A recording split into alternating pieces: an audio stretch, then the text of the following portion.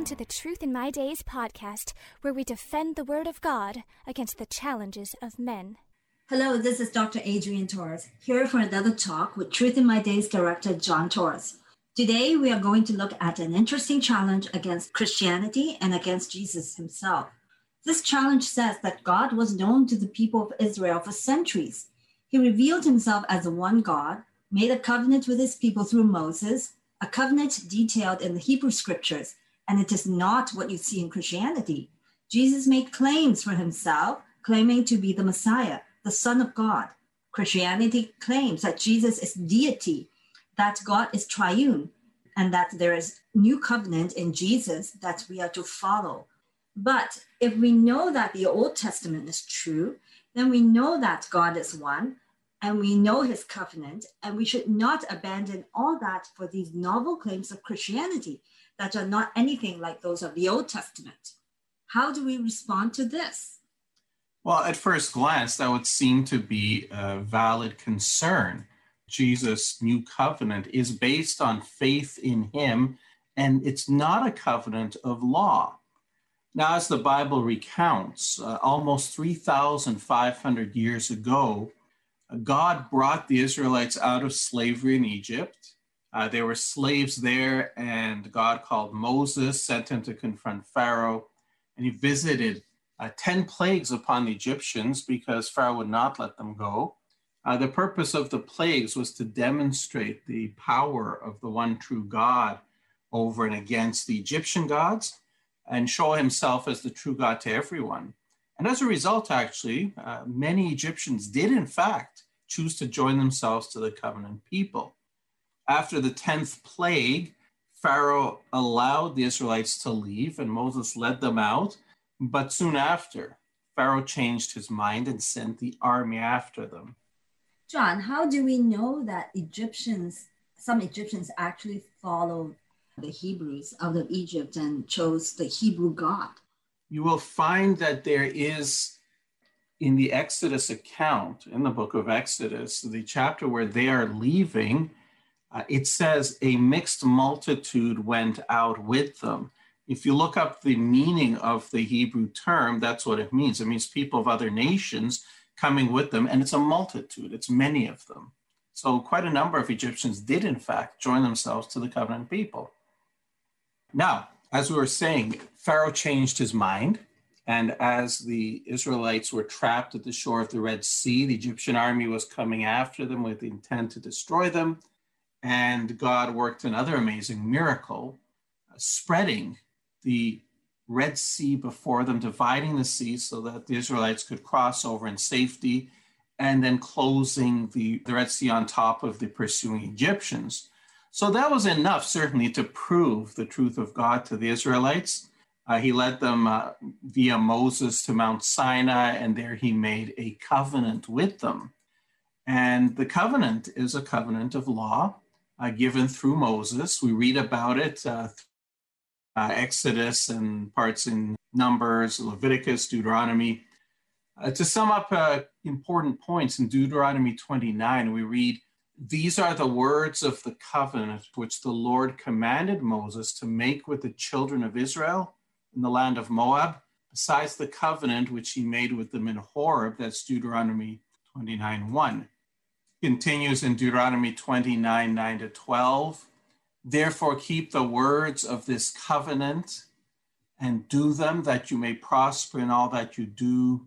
All of you stand today before the Lord your God, your leaders and your tribes and your elders and your officers, all the men of Israel, your little ones and your wives, also the stranger who is in your camp, from the one who cuts your wood to the one who draws your water, that you may enter into covenant with the Lord your God and into his oath which the Lord your God makes with you today." And then in Exodus 24:3, "So Moses came and told the people all the words of the Lord and all the judgments, and all the people answered with one voice and said, 'All the words which the Lord has said, we will do.'" So here was this covenant. The people of Israel willingly entered into it. It was a covenant of laws, and they were commanded to live by it.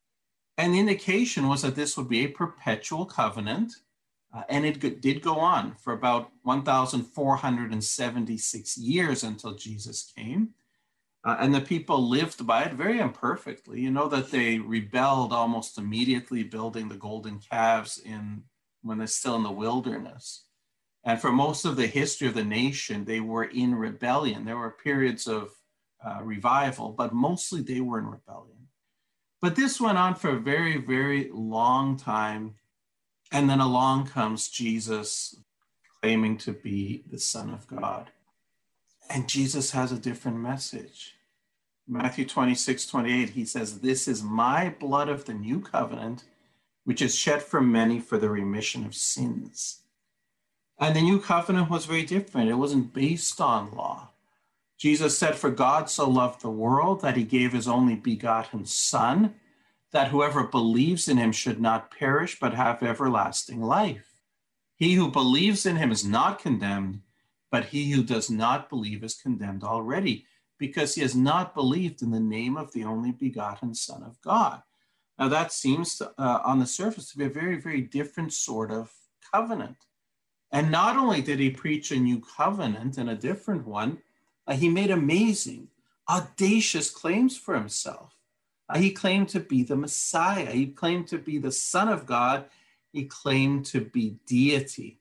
In John 5:23, he says, "All should honor the Son, just as they honor the Father. He who does not honor the Son does not honor the Father who sent him." So, John, does that mean that Jesus is claiming to be the God of the Old Testament? The short answer to that is yes, but this is where we're going to get into the triunity, this different nature of God. Part of the challenge addresses and says that this is not the picture of God in the Old Testament. But what you do have here is that Jesus is saying he must receive the same honor as the Father. What sort of person could make such a claim? Would it not be utter blasphemy if he's just another person? In John chapter 9, verses 35 to 37, he has healed a man who was born blind. That man then had run-ins with the leaders in the synagogue, the Jewish leaders, and he was forced to decide who he's going to side with. He decided to side with Jesus, and they kicked him out of the synagogue. And what happens after that? We read, Jesus heard that they had cast him out, and when he had found him, he said to him, "Do you believe in the Son of God?" He answered and said, "Who is he, Lord, that I may believe in him?" And Jesus said to him, "You have both seen him, and it is he who is talking with you." He claimed to be the Son of God. He claimed to be deity in John 8:57 to 58, this well-known passage where he claimed to have been there before Abraham. And the Jews said to him, "You are not yet 50 years old, and have you seen Abraham?" Jesus said to them, "Most assuredly, I say to you, before Abraham was, I am." And the significance of that claim is twofold. First, he is claiming to be atemporal, because he doesn't say before Abraham was, I was, indicating he's been around for a long time, but he is in the present, even before Abraham. And the second, you know that when God appeared to Moses in the burning bush, and Moses asked, what name should I give to the people? Who should I say sent me? And God answers from the bush, I am that I am. Tell them I am has sent you. And there's no question about the fact that the Jews understood that he was claiming deity here, because they tried to stone him for blasphemy after that. So how did this go over? How did this go over when Jesus comes? Well, of course, many people do follow him, but others seek to kill him. In John 5:16 to 18, we read, "For this reason the Jews persecuted Jesus and sought to kill him, because he had done these things on the Sabbath. But Jesus answered them, My Father has been working until now, and I have been working. Therefore the Jews sought all the more to kill him, because he not only broke the Sabbath, but also said that God was his Father, making himself equal with God." So there's no question but that the claims Jesus was making were claims to deity, and it was understood as such by the people around him. And it led to quite a sharp division. There was a division among the people because of him. We see that in John 7:40-43, for example. Many from the crowd, when they heard this saying, said, "Truly, this is the prophet." Others said, "This is the Christ." But some said, "Will the Christ come out of Galilee? Has not the scripture said that the Christ comes from the seed of David and from the town of Bethlehem where David was?" So there was a division among the people because of him. Well, this I would like to know.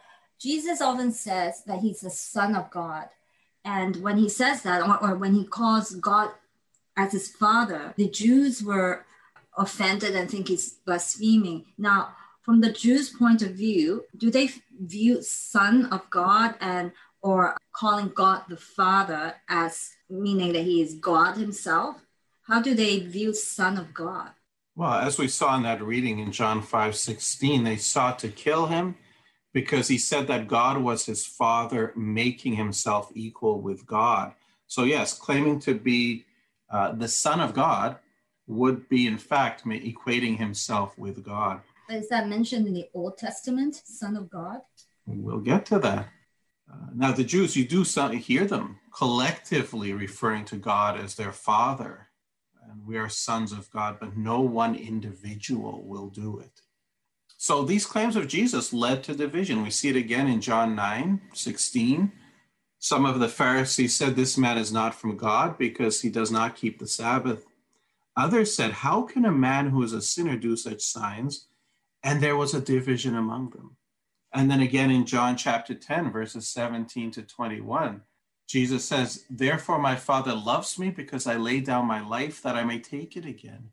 No one takes it from me, but I lay it down of myself. I have power to lay it down, and I have power to take it again. This command I have received from my Father."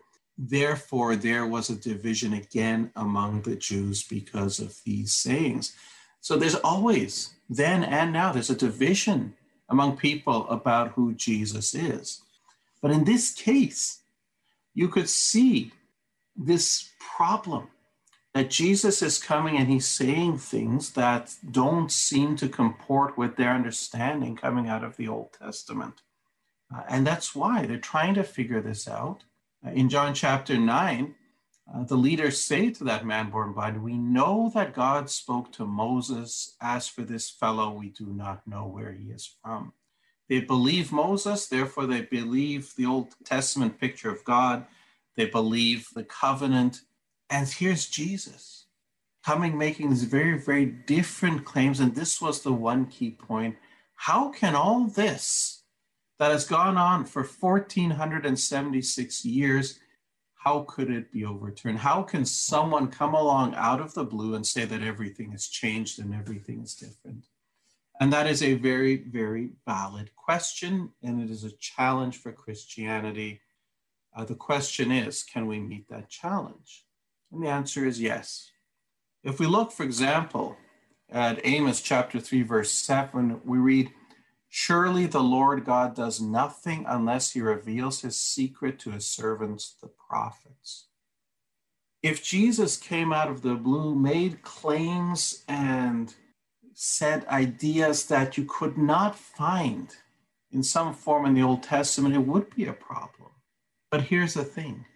The Lord God reveals his secret to the servants, the prophets. So the question is, did he reveal Jesus in the Old Testament? Did he reveal that there was a new covenant coming? Indeed, he did. If we look at the book of Jeremiah, chapter 31, verses 31-34, we see this. "Behold, the days are coming, says the Lord, when I will make a new covenant with the house of Israel and with the house of Judah, not according to the covenant that I made with their fathers in the day that I took them by the hand to lead them out of the land of Egypt." He goes on to say, "I will put my law in their minds and write it on their hearts. And then no more shall every man teach his neighbor and every man his brother, saying, 'Know me,' for they all shall know me." So when Jesus comes along and he says, here's a new covenant, well, that's what God promised in the Old Testament. And through Jeremiah the prophet, he promised that there would be a new covenant. And not just that there would be a new covenant, but it would be different from the old one, not according to the covenant that I made with their fathers in the day that I took them by the hand to lead them out of the land of Egypt. In that case, why would Jesus' claims seem so unexpected and foreign to them? Surely the Pharisees who study the Old Testament law would be familiar with this passage from Jeremiah. Well, why they refuse to accept it, that's quite a broad discussion. It's beyond the scope of today's talk. You can also ask that why did the Pharisees, why did these people who are waiting for the Messiah, they knew there's a Messiah, they're looking for the Messiah, Jesus comes and says, I'm the Messiah, they call that blasphemy. It seems very strange. They're waiting for Messiah, but if somebody comes along, says he's the Messiah, then they call that blasphemy. So they're looking for it, and yet somehow they're refusing to see it. Surely they can check the scriptures to see if Jesus fulfilled the prophecies, if Jesus behaved like the Messiah is supposed to. Yes, they should. And they could. And Jesus said that to them. He said, you search the scriptures because you think in them you have eternal life, and these are they which testify of me. He kept pointing to the scriptures. So the assumption here is that these people were honest seekers for the truth, and that may not actually be the case. The point is that Jesus brought a new covenant, but God had already told that there would be one. So this is something they should have been ready for. And then we can ask, what about Jesus himself? Was he revealed in the Old Testament? And the answer to that is also yes. How? Well, there are three ways. Number one, this problem that they have with the Trinity. There are indications in the Old Testament of the Trinity, or more properly, indications of plurality within the Godhead, that the nature of God is not actually Unitarian. Now, this is not to say that a person before Jesus could have figured it out, but that after Jesus came and made these claims, they could have looked back at these passages and seen, hey, yeah, it is there. So there are indications of plurality within the Godhead. There's also mentions of God's Son. And of course, there are messianic prophecies. So let's look at these one by one. Indications of plurality within the Godhead. You have it right at the very beginning. Genesis 1:1. In the beginning, God created the heavens and the earth. And that word there for God, the Hebrew word is Elohim. And Elohim is actually a plural word. It's not singular. Im at the end of a word, the end of a noun, that's how in Hebrew you make the plural. Like in English, we put an S on it. Would that be, well, people might argue that means more than one God made the heavens and the earth. You're saying in the beginning, God's heavens and the earth. Good question, but that's not the case, and I'll explain why. We see this plurality later in Genesis as well, when God says, let us make man in our image according to our likeness. And then it's equated to God created man in his own image. In the image of God, he created him. So our likeness is equated to his likeness. How do we know that this should not be translated as God's?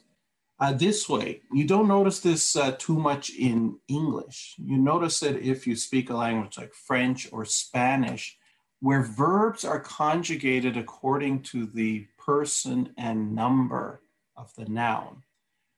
In French, for example, how do you say I have? You say j'ai. But how do you say we have? Nous avons. Nous avons.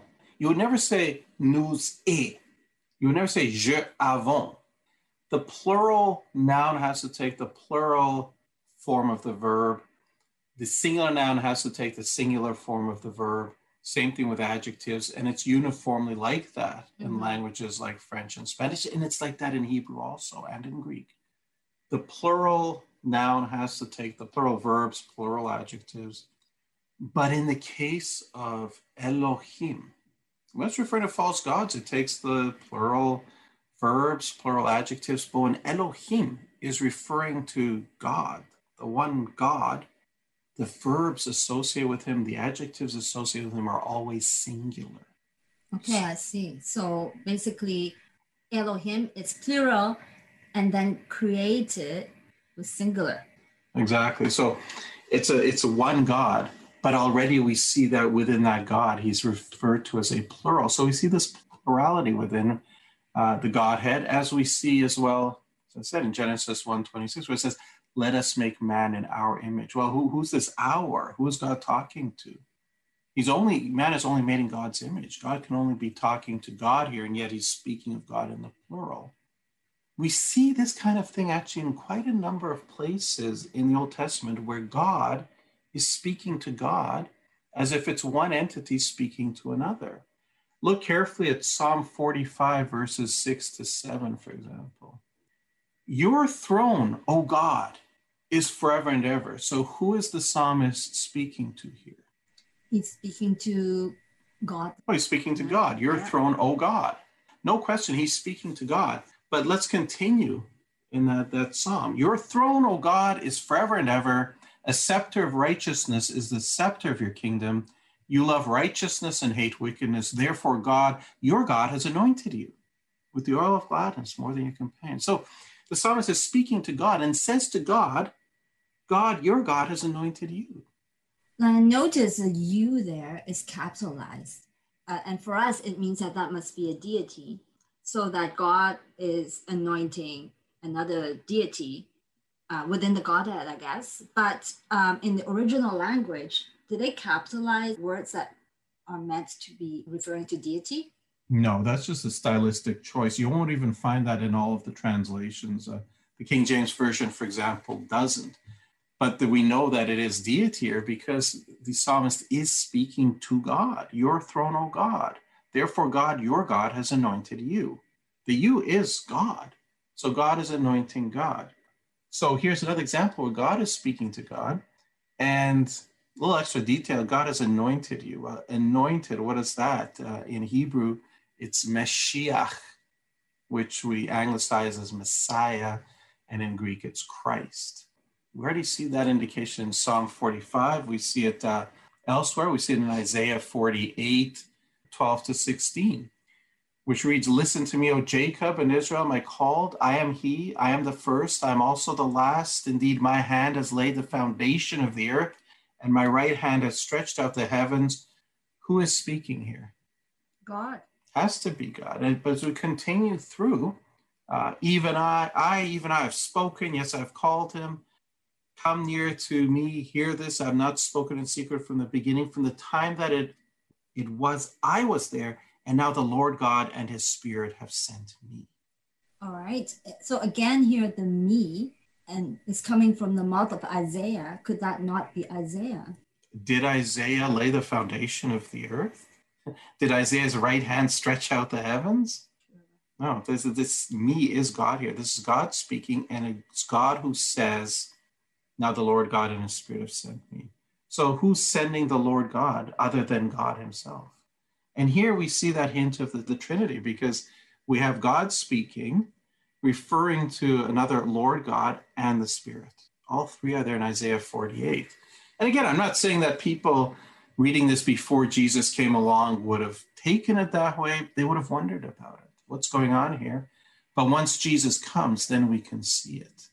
One more example, Zechariah chapter 2, verses 8-10. For thus says the Lord of hosts. Okay? No question who's speaking here. Thus says the Lord of hosts, he sent me after glory. Once again, the Lord of hosts is being sent by someone. Who gets to send the Lord of hosts? Well, we see in the next verse, then you will know that the Lord of hosts has sent me. So the Lord of hosts is sending the Lord of hosts. Mm-hmm. So no question, the Old Testament has these many, many indications of plurality within the Godhead. So when the New Testament reveals it fully, it's not just plurality, it's specifically a Trinity, Father, Son, and Holy Spirit. And if people say, oh, that's not at all like the Old Testament, this is something completely new, and they look back and they can see that it's not really something completely new. So in the Old Testament, we don't know that the plurality is actually triune. We just know it's plural. Exactly. It's not fully revealed in the Old Testament, no question about that. But to be triune, there must be plurality within the Godhead, and that is revealed. So the idea of a radically Unitarian God is already ruled out by what the Old Testament says here. Now, the second thing that we see in the Old Testament is mentions of God's Son, that God does in fact have a son. In Proverbs 30, verse 4, for example, we read, "Who has ascended into heaven or descended? Who has gathered the wind in his fists? Who has bound the waters in a garment? Who has established all the ends of the earth? What is his name, and what is his son's name, if you know?"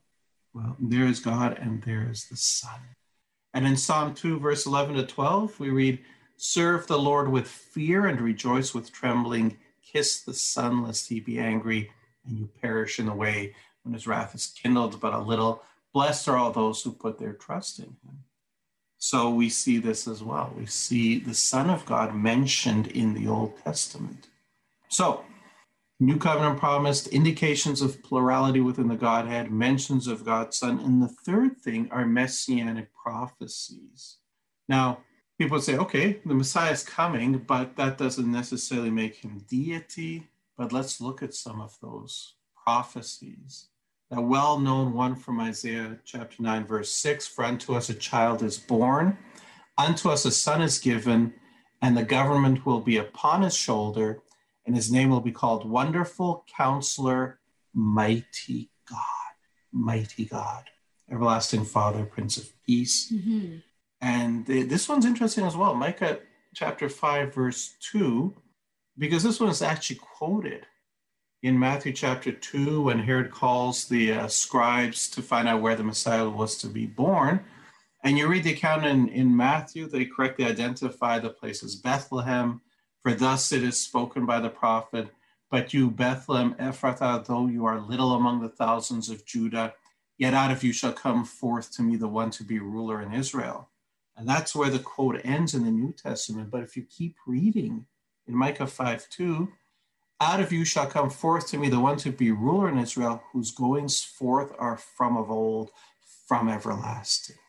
Well, that is interesting. I never realized, or at least I never thought that when referring to Jesus as in a child is born, he is also referred to as everlasting Father, because I always think of Jesus as the Son.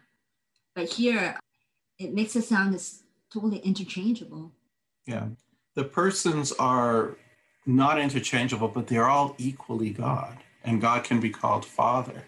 When the Jews spoke of God as Father, they weren't thinking of the first person of the triune Godhead.